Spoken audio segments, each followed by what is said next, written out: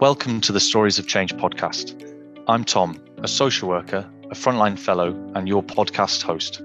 In the podcast, you'll hear from a series of social work and sector experts who are creating positive change for children and families.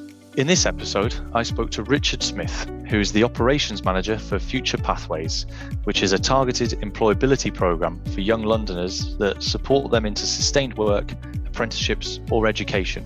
My conversation with Richard explored his work, his motivations, and the skills he uses to engage young people and support them into sustainable employment through their adult life. Richard gave some inspiring advice for those working with young people or vulnerable adults. His message is clear. They need the 3 Ps: good people, a clear purpose, and a good place to live. I hope you also enjoy this conversation. Hello and welcome to the 4th episode of Stories of Change with me, your host, Tom. I'm really looking forward to this conversation this week. On the episode tonight, I have Richard Smith. Richard is the operations manager within Catch-22's employability division. Richard worked in alternative education for many years and has also worked in schools and prisons throughout the east of England. Richard is passionate about supporting people who may not have had the support in their early years, which can lead to limited academic achievement, crime, and subsequent marginalisation from good jobs and future prosperity. He's currently the operations manager for Future Pathways. Future Pathways is a targeted employability programme for young Londoners that supports them into sustained work, apprenticeships, or education. So I'm delighted that Richard is here today. How are you, Richard? Hi there, Tom. Yeah, very well, thank you. So tell the listeners and myself what is Future Pathways? How does it fit into Catch-22 and what work does Future Pathways do?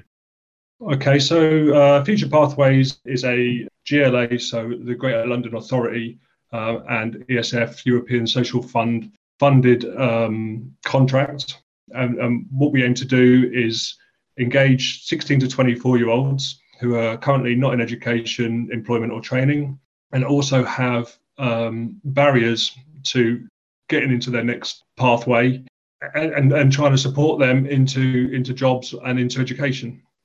Brilliant. And what does your role look like within that? And how does Future Pathways aim to go about doing that, getting these young people into employment and education?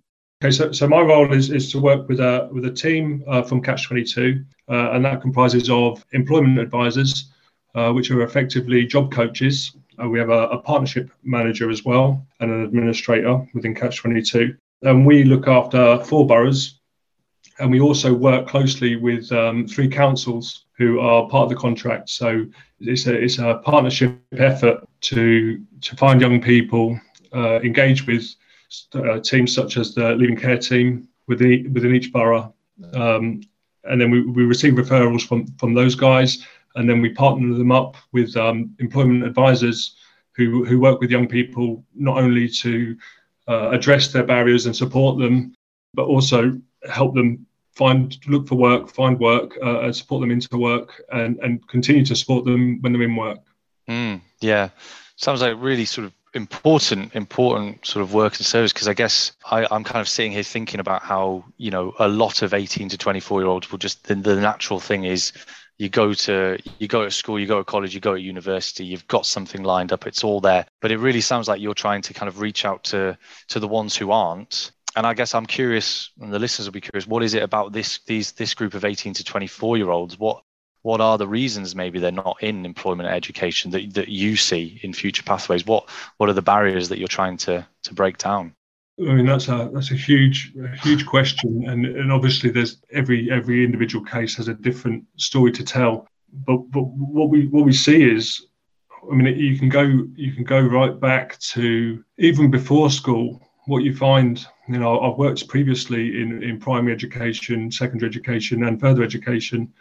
And what you'll find is somebody that might be behind or struggling at age 4 or age 5 continues to struggle in years, from year 4 to year 5 to year 6 to year 7 and eventually they become disengaged in the education system. They believe that they're not very bright, or they believe that they're different and they're not very good at school. Subsequently, they get low or no GCSEs, which limits their options already at 16, and then continues to limit their options throughout. So it's they end up getting into a bit of a rut, and if they make some poor decisions, end up with criminal records or end up not looking after themselves, it's very hard to get back on to work or back into education. It's difficult. Yeah, absolutely. We're seeing young people that maybe didn't have really supportive parents to catch them or even to support them in early years. Take for example, if day one at school is when you're 4 years old, if one young person has been taught the colours, the numbers, the speech, and then the other person in the class hasn't, then one of them's already ahead of the game. Yeah, from such a young age, and I think you're absolutely right. That sort of that cycle of deprivation and poverty and not being in employment or not going to school, not being told that school's important, and not having that sense of that value of the education can really be quite pervasive, and it sticks, and that's an immense sort of cycle to break, isn't it? And your work sounds like it really does try to, at that very, I guess, at that quite late stage, really make sure that's broken. What do you think are the biggest challenges that you face in terms of trying to break those cycles with those young people that you work with? What challenges do you see there? The biggest challenge is working with young people to build their self-confidence, build their resilience, to inspire these young people to understand that all these good things in the world, the foreign holidays, the German cars, the detached houses, that's for them too. You can get into this rut where you may never have seen those things growing up. You may never have been on an aeroplane and never even considered it. And it's surrounding people with good people that have done these things and people that believe that that's for everybody. And that's a key part of Catch-22 as a company. We've got this a 3 Ps ethos, which is that everybody should have good people around them, everyone should have a purpose, and everyone should have a good place to live. And we embed that in everything we do. So Catch work they work in prisons, Catch work in colleges and schools, and we also work in the employability world. And we believe that for people to really prosper in life, you need these 3 Ps established. And that's what we find with a lot of young people, a lot of people that are in difficult situations, that they haven't got good people around them. They haven't got a sense of purpose, and they haven't necessarily got a great place to live.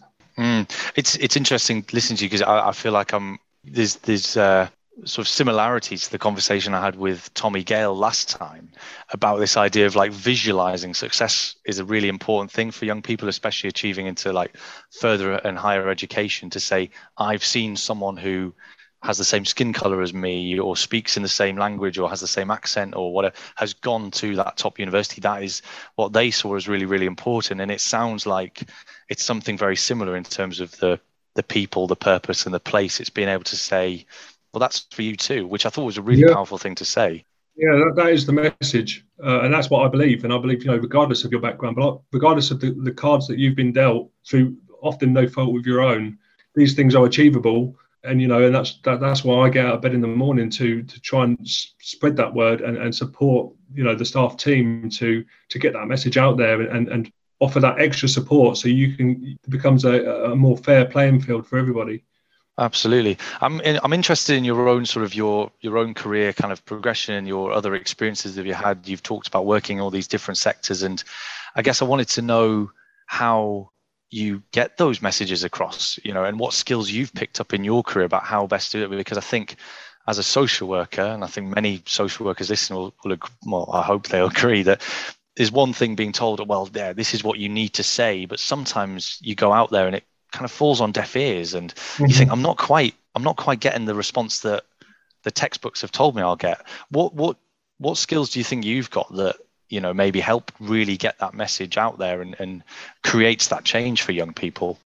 I think it's confidence in my own learning and my own experiences that I can share, and it comes down to the idea that you have to be professional in the workplace. This is a big thing, and in a lot of high schools now, you'll see that all of the staff wear business attire, so-called business attire, which is like really posh suits and clean shoes and ties and what have you.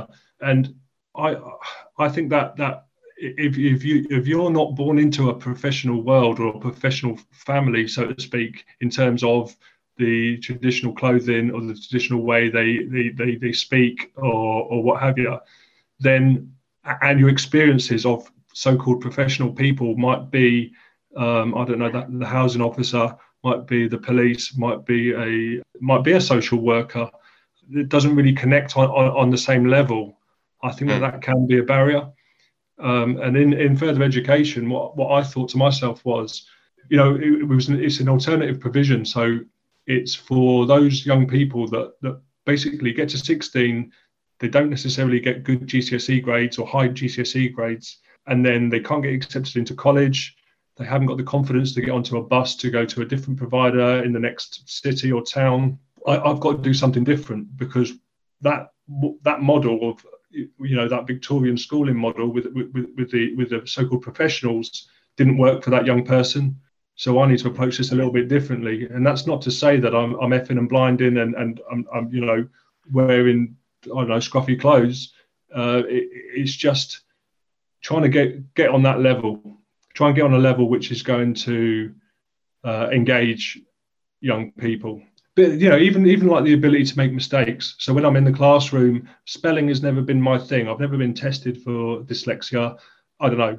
Spelling is just not my thing. And if I'm at the board, I think a lot of teachers feel pressured that they can't make mistakes, and that's another big thing. If I'm spelling a word wrong and the class have a little chuckle, then I can turn around and say it's okay. It's all right to make mistakes. And I suppose it's me being accepting and being comfortable with not being perfect. I think that goes a long way with young people too. Yeah, I think that's some really brilliant advice. That confidence in your own learning experiences, I guess your own life experiences as well. If you're coming into a profession like social care or youth work or something with people. And I think as well, this idea of, aesthetics, how does it look, I think is really important, because I've worked in a couple of local authorities and I was always interested in what the heads of service expected us to wear and how, and how that makes a difference, that we do. All social workers will go to court with a family and you've got to wear the full suit. And that already alienates the family in what is a really tricky experience for them. So I think, that's something that I will take forward about how I'm presenting and how I'm looking and how I'm, I guess, fitting into their world a little bit more. The bit about mistakes is interesting. I think there is a resistance or a hesitancy for a social worker to ever say sorry, for something that might have gone wrong or they might have done, which perhaps needs to change as well a little bit. Yeah, and also I think it's okay to give a little bit of yourself away. If you're having a rough day or something went wrong, I don't know, or your child refused to wear a coat this morning, so we had a battle and now I'm late. It's okay to give those little insights, I think, sometimes, obviously nothing too personal, but because otherwise people think these professional people have got everything in order. And these are a different type of people compared to me, because this guy's got his whole life sorted, and we know that you scratch the surface, we've all got a little bit of something going on in the background. I don't know. For me, it's just that I've had really, really supportive parents that have picked me up every time I've fallen down, or bailed me out every time I've needed help, and and they still do today. I'm 40 next month, and if I needed help, I'm lucky to have good friends around me and good parents, which comes back to the people element. If you haven't got those people, you're in trouble, or you could be, or it's very hard to stay out of trouble. I think that, as always, I think that's something that is always interesting. This idea of where does how long does that support for you go on for as an adult? Because I don't know how many times I say to people, well, I'm in my mid-20s and I still ask my parents for stuff. And the idea that then I work with an 18-year-old who becomes 18 and the support has to stop is crazy, isn't it? And care leavers are a key demographic that you work with in Future Pathways. What do you see as a particular need of that group, care leavers in particular? Again, it's breaking down barriers, and it's also being accepted as yet another support service, because a lot of care leavers have had social workers throughout their life. They've had family intervention. They've had teaching assistant one-to-ones in school. They've got a key worker in their accommodation. And these people come and go and get promoted and leave areas. and their experience of, again, professionals coming into their life and then possibly leaving them because, for example, at 18, the world changes, doesn't it, for a lot of care leavers? The youth offending team then goes into the probation service, and lots of things change when young people hit 18. And I think it's coming on that level that we're not going to leave you. We are going to support you, and we're going to continue to support you until you're into a job. And even then, we're going to support you for 6 months while you're in a job too. If we can get this young person that didn't enjoy school, didn't achieve a great deal at school, if we can get this young person into a job, all of a sudden we've introduced them to good people, because they're going to be surrounded by other people that work. They've got a purpose. They've got a reason to get out of bed in the morning, and eventually, once they've saved up a ridiculous deposit, they're going to have a good place to live, and then that's going to affect their children and the next children. So you can't underestimate how huge an impact we can have just by one person getting into work. That's a generational change, and it can completely flip a family story. Absolutely. How does Future Pathways ensure that these outcomes for young people are sustainable? Because we recognize that they'll have, a huge amount of other things going on for them. What is it that Future Pathways does to make sure it's long lasting and sustainable? Okay. So what we do is work really closely with social work teams. So currently we're working with care leaving teams across the boroughs that we work with. Because the care leaver has got the social worker attached, that's another good role model and another strong person in their life that we can work closely with to sort of report. It's having that relationship with their PA, having that relationship with their key worker in their housing, and sort of coming together. And even we're willing to go out to these young people now in the flesh, and we would happily go out with a social worker on a joint visit, for example. So it's just it's keeping that communication going. And then with the young person, in terms of sustainability, we offer that 6 months in-work support. So if anything arises, and as I was saying before about the resilience of these young people, sometimes, and we find this when, if you've failed every exam you've ever taken in school, and then you come to further education and you open that exam paper and you answer the first couple of questions well, and then the third and the fourth question you can't answer, it's easy just to think, here we go again, and actually just decide to end that exam. And that can be the same thing in work. They get to work and there's a small thing, they might think somebody's talked to them in a way that they didn't appreciate, for example, and it might be just like a fight or flight and, end that job. So we try and be there to support and let them know that any time they can get in contact with us, we can talk through problems, and maybe we can help support them to go in the next day and make them realize that actually it's not the end of the world. And if this person was rude to you in the workplace, you can have a conversation with them, and you haven't got to just have the fight or flight impulse. It really sounds like Future Pathways are doing a lot of work to really break those systems that are in place, because this is how the cycle continues, that these office spaces that we occupy, the way we dress, how we expect people to behave, doesn't take into account people's negative experiences in poverty or with lack of education. So to have someone like Future Pathways by your side to be able to, I guess, advocate, would you go as far as advocating to an employer, saying actually 100%? Yeah, that's a big part of our job. We have a partnership manager who will be visiting employers and contacting employers and actually looking for these guys to come on board and realize that, for example, care leavers, that they've got a lot of positive characteristics, such as resilience. They've been through a lot, chances are, and they're still going forward. So, we need to try and engage with people and say, not only let's give these people a chance because they've had a rough run of it, but also that there is positive aspects to take away that's actually going to add value to your business. Certainly. And on that, you think about the work that Future Pathways does. Do you have any particular stories yourself, or anything that stands out to you about how Future Pathways or Catch-22 has created some really positive change for a young person? I went to this launch event, and they invited some of the people on the project to come speak to us. We bought pizzas and what have you. And I met 3 young people I chatted to for quite a while, and their stories were really similar in that they were care leavers and they didn't have much direction, but they've formed strong relationships with people that, you know, won't let them down, believed in them, and with sometimes only a little bit of support, just a bit of signposting, maybe just a quick once over on their CV or a quick check of their application before they press send. And subsequently, one of the young people I spoke to has got through the first stage of the Metropolitan Police apprenticeship scheme, which was great.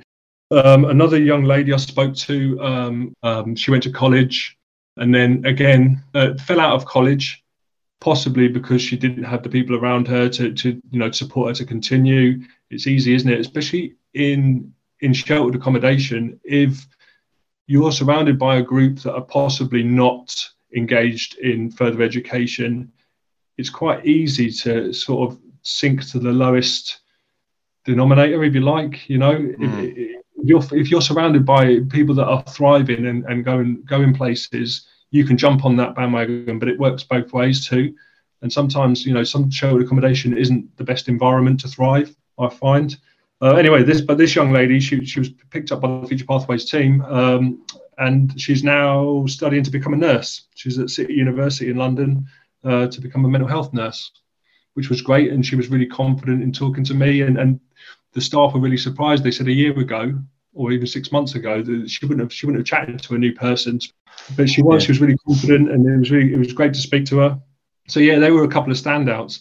But, you know, even just the small things, even going on to an ESOL course, or which is English for speakers of other languages, just to, you know, and that's a lot of asylum seekers come to the UK and then are straight into the care system because they're under 18. For those guys to get into a college course, maybe they've never been to college in their life or even school.